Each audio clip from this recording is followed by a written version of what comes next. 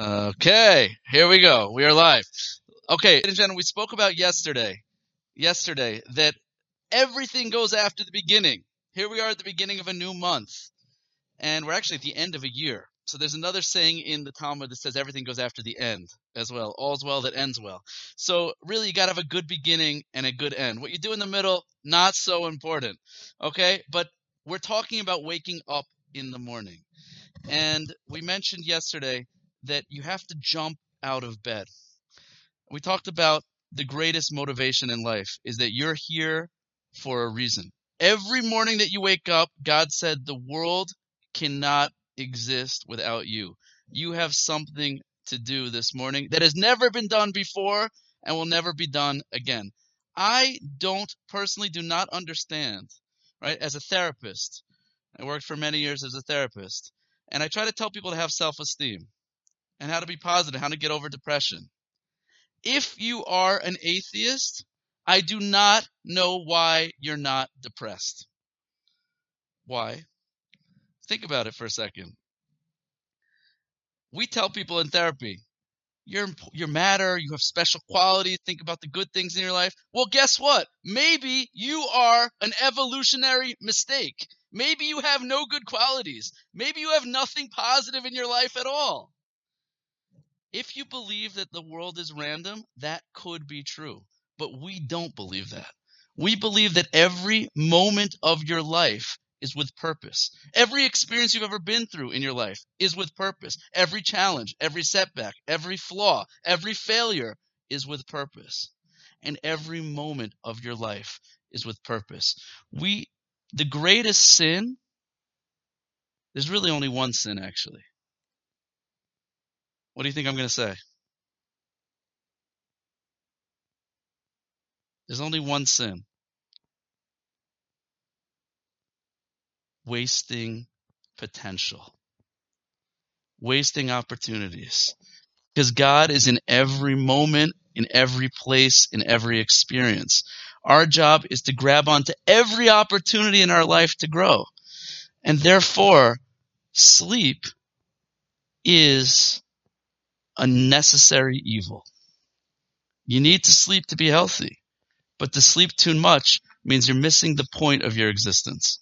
So says the Kitzer Shulchan Aruch, the evil inclination, the Yetzer Hara, there is a force, a spiritual force, which is inside you, whose very nature is designed to get you to what? What's the job of the evil inclination? Based on what we just said?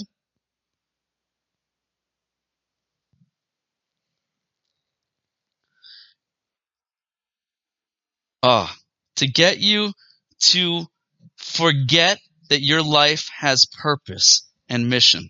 In fact, there's an amazing, amazing idea that from a contemporary Hasidic master of Moshe Wolfson. He says as follows, that there's an interaction between the Satan, the Yetzer Hara, the force of evil, and Jacob in the Torah. And Jacob asks the angel, what's your name? And the angel says to him, what do you want to know my name for? Says Moshe Wolfson, he never answered the question. He just said, what do you want to know my name for? Says Moshe Wolfson, no, he did answer the question. That's his name. The Satan's name is, what do I want to know my name for? Your name is your mission. What do I want to know my purpose for? Whatever. I'll just waste some more time. Our job, the Satan, the Yetzer Hara, is designed, specifically tailor-made for you, to challenge you so that you can overcome and you can grow.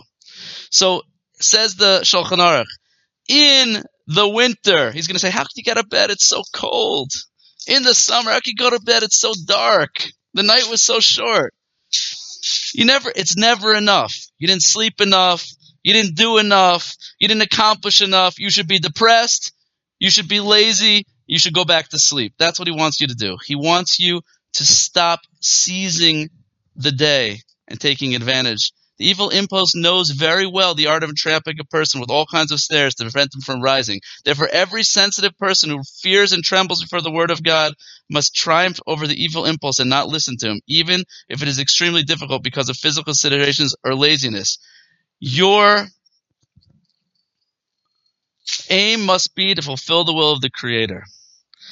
Think about the following point, says the Shulchan Aruch. If someone told you, if you had $1 million deal, we mentioned it yesterday, Rabbi Living said, if you made $10,000 for inviting a Jew to our Purim party, you would find a Jew to bring to our Purim party. Well, if you were making $1 million tomorrow morning, I guarantee you'd get up out of bed before your alarm clock went off. So you should think about that. If the king or the president of the United States called you in for a business deal or for a debt collection or for a law case, you would get up. If there was a fire in your house, you would get up.